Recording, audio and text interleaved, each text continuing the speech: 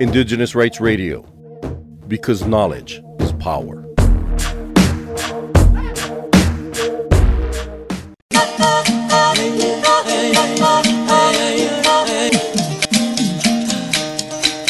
नमस्कार, म कुमार यात्रु अनि म डोल्मा शेर्पा। आदिवासी जनजातिसँग सरकार राख्ने विविध विषयमा चर्चा परिचर्चा गर्ने रेडियो कार्यक्रम हामी आदिवासीको यस नयाँ श्रृङ्खलामा आज पनि आइपुगेका छौँ। यो कार्यक्रम तपाईँले सुनिरहनु भएको रेडियो स्टेसन लगायत विभिन्न एफएम रेडियोबाट एकसाथ सुन्न सकिने व्यवस्था गरिएको छ। हामी आदिवासी रेडियो कार्यक्रममा आदिवासी जनजातिका सरोकार र चासो तथा यस सम्बन्धी भएका नीति र कार्यक्रमका बारे जानकारी प्रस्तुत गर्दै आएका छौँ। एक क्रममा आजको कार्यक्रममा नेपालका लोपोन्मुख सीमान्तकृत तथा अति सीमान्तकृत आदिवासीको अवस्थाबारे चर्चा गर्नेछौँ। आजको कार्यक्रममा लोपोन्मुख आदिवासी कुसुन्डा, सीमान्तकृत समुदायमा ताजपुरिया, अति सीमान्तकृत थामीबारे केही जानकारी दिने कोसिस गरेका छौँ। यदि तपाईँलाई यस सम्बन्धी चाख छ भने कार्यक्रम अवधिभर हामीसँगै रहनुहोला।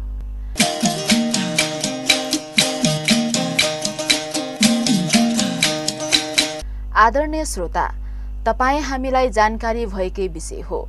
नेपाल आफैमा विविधता भएको मुलुक हो। यहाँ 123 जात जाति र 125 भन्दा बढी भाषाहरू प्रचलनमा छन्। कानूनले 59 आदिवासी जनजातिलाई सूचीकरण गरेको छ।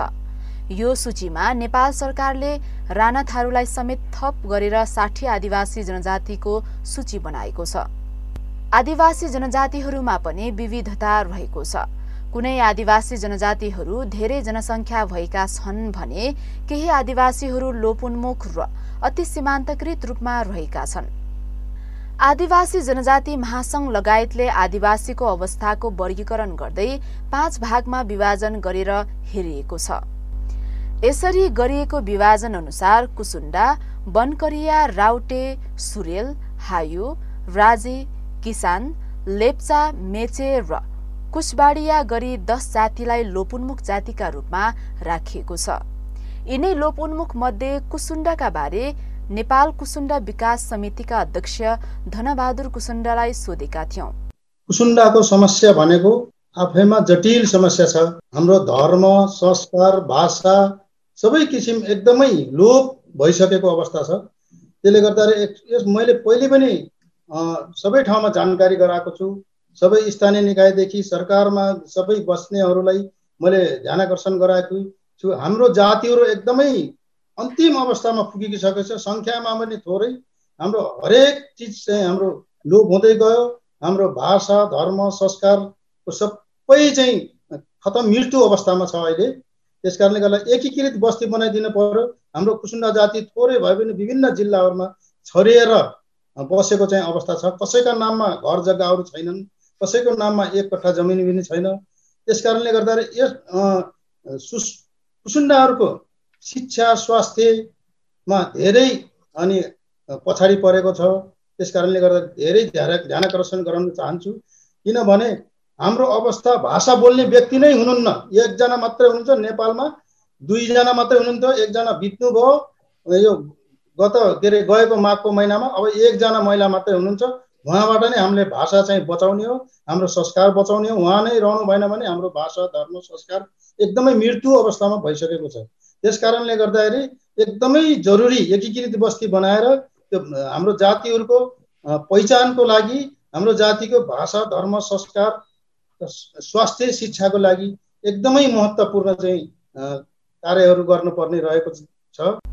यसरी नै सीमान्तकृत समुदाय मध्येको एक ताजपुरिया समुदायका बारे जानकारी लिनका लागि हामीले ताजपुरियाका अभियन्ता तेजेन्द्र ताजपुरियासँग जान्ने प्रयास गरेका छौं। अब ताजपुरिया समुदाय भनेको नेपालको सुदूर पूर्वी र दक्षिणी जिल्ला झापा र मोरङमा सदियौंदेखि बसोबास गर्दै आएको त्यहाँको चाहिँ नि रैथाने एउटा मूलवासी आदिवासी समुदाय हो। ताजपुरिया समुदाय यो 2068 को जनगणना अनुसार 19,213 जना रहेको तथ्याङ्कले देखाउँछ। मूलतः ताजपुरे समुदायमा देखिने समस्या आन्तरिक रूपमा र राज्यतर्फबाट पनि धेरै नै छ। अब राज्यतर्फबाट भन्नुपर्दाखेरि ताजपुरे समुदायलाई जुन दृष्टिकोणले हेर्नुपर्ने हो त्यो दृष्टिकोणले हेरिएको छैन। जस्तो कि ताजपुरे समुदाय आफैमा पनि यो 19,213 एउटा सीमान्तकृत समुदायमा नपुग्ने हो, अति सीमान्तकृत समुदाय अन्तर्गत राख्नुपर्नेमा सीमान्तकृत समुदाय अन्तर्गत राखिएको छ। यो पनि सुरुबाटै एउटा अपहेलनाको दृष्टिकोणले हेरिएको भन्न सकिन्छ। यसरी नै अति सीमान्तकृत समुदाय मध्ये एक थामी समुदायका बारे यसका अभियन्ता संगीता थामीलाई हामीले सोधेका थियौं। खासमा चाहिँ थामी समुदायहरूको विशेष समस्या भनेको अहिले तत्कालै अब 2078 सालको जनगणना पनि हुन लागेको छ। त्योभन्दा अगाडि पनि हाम्रो चाहिँ धर्ममा एकरूपता नभएको मेन समस्या देखिन्छ। त्यस्तै गरेर यो जुन 3टा क्याटेगोरिज राखेको छ, सीमान्तकृत, अति सीमान्तकृत र लोकोन्मुख भन्ने क्याटेगोरीमा चाहिँ कतिले हामीलाई लोकोन्मुख पनि भनिराख्नु भएको छ कि, मतलब सरकारद्वारा चाहिँ लोकोन्मुख भन्ने शब्दहरू पनि सुनिरहेको छ। यसमा पनि कस्तो भने अब हामीले चाहिँ त्यो कुराहरूलाई मानिराखेको छैनौँ। आदिवासी जनजातिहरूको वर्गीकरण अनुसार लोपोन्मुखमा 10 र अति सीमान्तकृत समूहमा 12 समुदाय छन् भने सीमान्तकृत समुदायमा 20 समुदाय राखिएको छ। यसमध्ये थामी समुदायलाई अति सीमान्तकृत समुदायमा राखिएको छ। तर संगीता थामी यो वर्गीकरण मिलेको छैन भन्ने धारणा राख्नुहुन्छ। एकदमै मिलेको छैन, किनभने अब जुन क्याटेगोरीमा राखेको छ सरकारले, जुन अब लोकोन्मुख पनि भन्दैछ, हामीलाई चाहिँ पहिला त्यो क्याटेगोरी गर्दाखेरि अति सीमान्तकृत समुदाय पनि भनिराखिएको छ। जुन त्यो अति सीमान्तकृत भनिराखेको अवस्था त मेन क्याटेगोरी गर्ने टाइममा त जनसङ्ख्याको आधारमा नै हुन्छ। त्यो जनसङ्ख्याको आधारमा क्याटेगोरी गरिसके पछाडि चाहिँ राज्यले हाम्रो समुदायलाई राज्य दिने सेवा सुविधा चाहिँ के त, पहिलाको केन्द्रीकृत राज्य प्रणालीले दिँदै गरेको के थियो र अहिले यो जुन संघीयता पछाडिको अवस्थामा चाहिँ थामी समुदायहरूलाई हेर्ने या अथवा थामी समुदायहरूलाई अलिकति माथिल्लो स्टेपमा चाहिँ लानको लागि के गर्ने भनेर पनि अहिलेसम्म केही पनि भएको छैन कि सरकारबाट चाहिँ। आदिवासी जनजातिहरूको वर्गीकरणमा ताजपुरियाको भनाइ यस्तो छ। ताजपुरिया समुदायलाई चाहिँ अति सीमान्तकृतमा राख्नुपर्छ जस्तो मेरो एउटा धारणा, यो अझ व्यक्तिगत धारणा भने पनि हुन्छ र संस्थागत रूपमा पनि त्यस्तै धारणा आउँछ जस्तो लाग्छ मलाई। किनभने जनसङ्ख्या अब मूलत आधारहरू हेर्नु पर्दाखेरि एउटा जनसङ्ख्या र एउटा राज्यसँगको पहुँचलाई लिन सकिन्छ के अरे आधार यसमा वर्गीकरण गर्दाखेरि। ताजपुरियाको जनसङ्ख्या पनि त्यो पर्याप्त छैन एउटा सीमान्तकृत समूहमा आउनलाई। र अर्को चाहिँ नि पहुँच, मैले भनिगएँ अघि ताजपुरियाको पहुँच अहिलेसम्म पनि कुनै उच्च तहसम्म पुगेको छैन। त्यसो त नेपालका लोपोन्मुख आदिवासीको लागि सरकारले सामाजिक सुरक्षा भत्ता पनि व्यवस्था गरेको छ। यसबाहेक जनता आवास कार्यक्रम अन्तर्गत आवास निर्माणको पनि अभियान सुरु भएको छ। यसमा चाहिँ के प्रतिक्रिया छ धनबहादुर कुसुन्डा? यो जनता आवासमा जुन पारेको छ, जनता आवासमा घर बनाउन अति कठिनाइ छ, अति कठिनाइ। उहाँहरूले इस्टिमेट गरेको भन्दा गोजीबाट हाल्नुपर्ने, आफ्नो श्रमिक गरेर पनि नपुग्ने त्यस्तो खालको चाहिँ अवस्था, कम पैसा दिने र धेरै चाहिँ उहाँहरूले भनेको मापदण्ड अनुसार टोके अनुसार घर बनाउनु पर्ने। अनि यो भन्दा पनि अब बनाउनेलाई धेरै चुनौतीहरू गाह्रो हुने भयो र जङ्गलभित्र बसेकोलाई वन मन्त्रालयले मान्दैन भनेर नमाने उहाँहरूको घर बनाउनबाट उहाँहरू चाहिँ वञ्चित हुनुहुन्छ।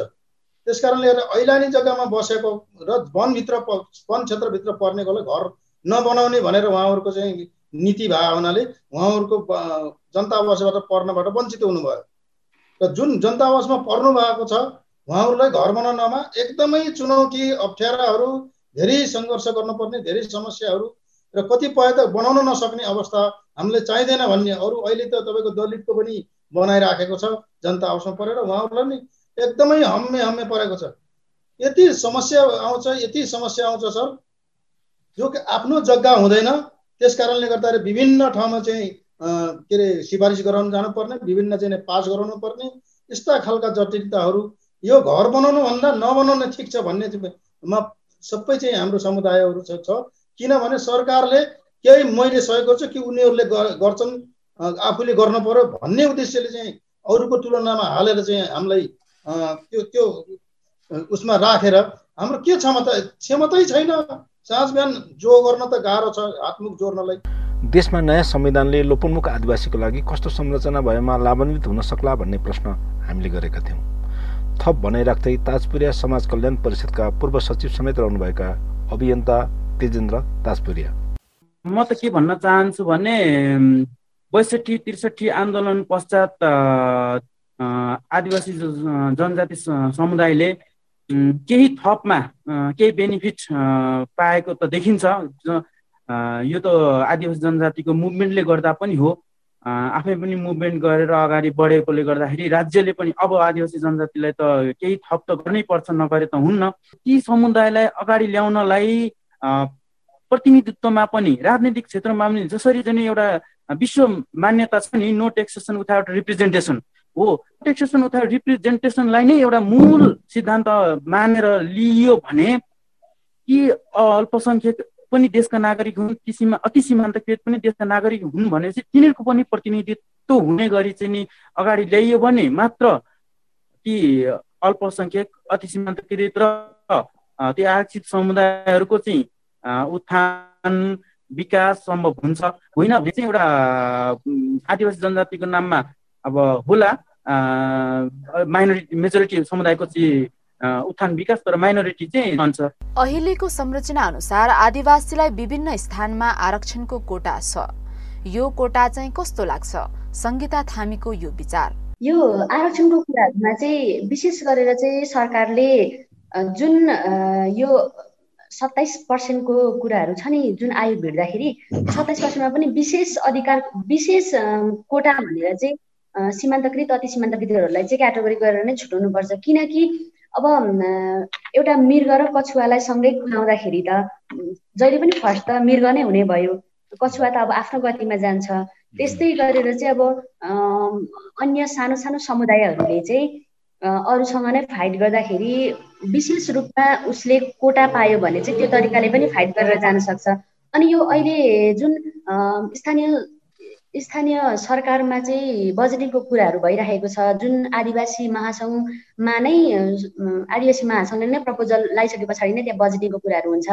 तर त्यो बजेटिङ हुनुभन्दा अगाडि चाहिँ त्यो क्लस्टरमा कुन समुदायहरू पछि परेको छ त्यो चाहिँ अब सरकारकै मेन नीति बनेर नै त्यो क्लस्टरमा चाहिँ बजेटिङ हुनु पर्यो कि, अथवा चाहिँ त्यो क्लस्टरभित्र बस्ने अति सीमान्तकृत, लोपोन्मुख र यो सीमान्तकृत समुदायहरूलाई चाहिँ कसरी अगाडि बढाउन सकिन्छ त उसको हरेक भाषा, धर्म, संस्कार, संस्कृति, लिपि संरक्षणको कुराहरूमा। अनि त्यो जुन उहाँहरूले मान्दै गरेको, हामीले मान्दै गरेको मेन अब त्यो ठाउँहरूलाई कसरी अगाडि बढाउन सकिन्छ त्यो चाहिँ स्थानीय सरकारले नै, जुन त्यो सरकारको नीतिबाट नै मापदण्डको आधारमा नै त्यो हुन पर्यो। त्यसो त लोपोन्मुख र अल्पसंख्यक जातिका लागि स्थानीय तह र वडा तहमा पनि सहभागिताका लागि सदस्य पदमा आरक्षित सिट राखिएको छ। नेपाल सरकारले स्थानीय तहको निर्वाचन परियोजनका लागि 1% भन्दा कम जनसङ्ख्या भएकाहरूलाई अल्पसंख्यक मानेर आरक्षणको व्यवस्था पनि गरेको छ। दाङको घोराई नगरपालिकामा कार्यपालिका सदस्य समेत हुनुभएका कुसुण्डा विकास समितिका अध्यक्ष धनबहादुर कुसुण्डालाई तपाईको उपस्थितिले त्यहाँ के फरक पारेको छ भनेर सोधेका थियौं। केही फरक छैन सर। हजुर, यो एउटा यहाँ राज्यले एउटा उपस्थितिको लागि चाहिँ एउटा नीति बनाइदियो, त्यसकारणले त्यहाँ जान सफल भइयो। जाने किच्चा दाँत देखाउने अनि उनीहरूले गरेको कुरामा हो भनेर हो भनिदिने, हाम्रो त्यहाँ अधिकार पनि छैन कुनै चाहिँ, त्यहाँनिर हाम्रो नाममा बजेट पनि आउँदैन, त्यहाँ समावेश हुने सबै वडा अध्यक्षहरूले वडाबाट आउँछ त्यो सबै कामहरू समस्याहरू, हाम्रो त केही त्यहाँ भ्यालु नै छैन sir.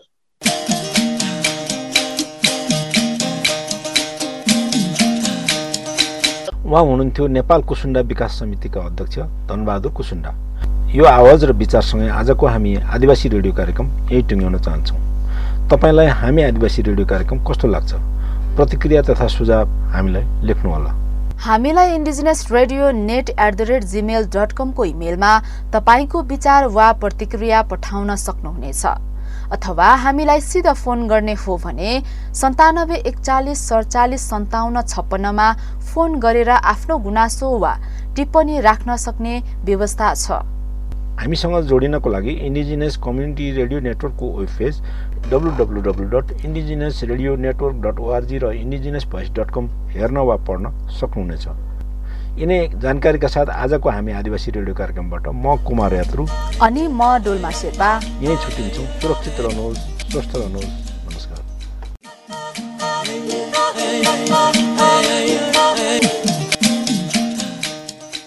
For more on indigenous rights, visit cs.org/rights.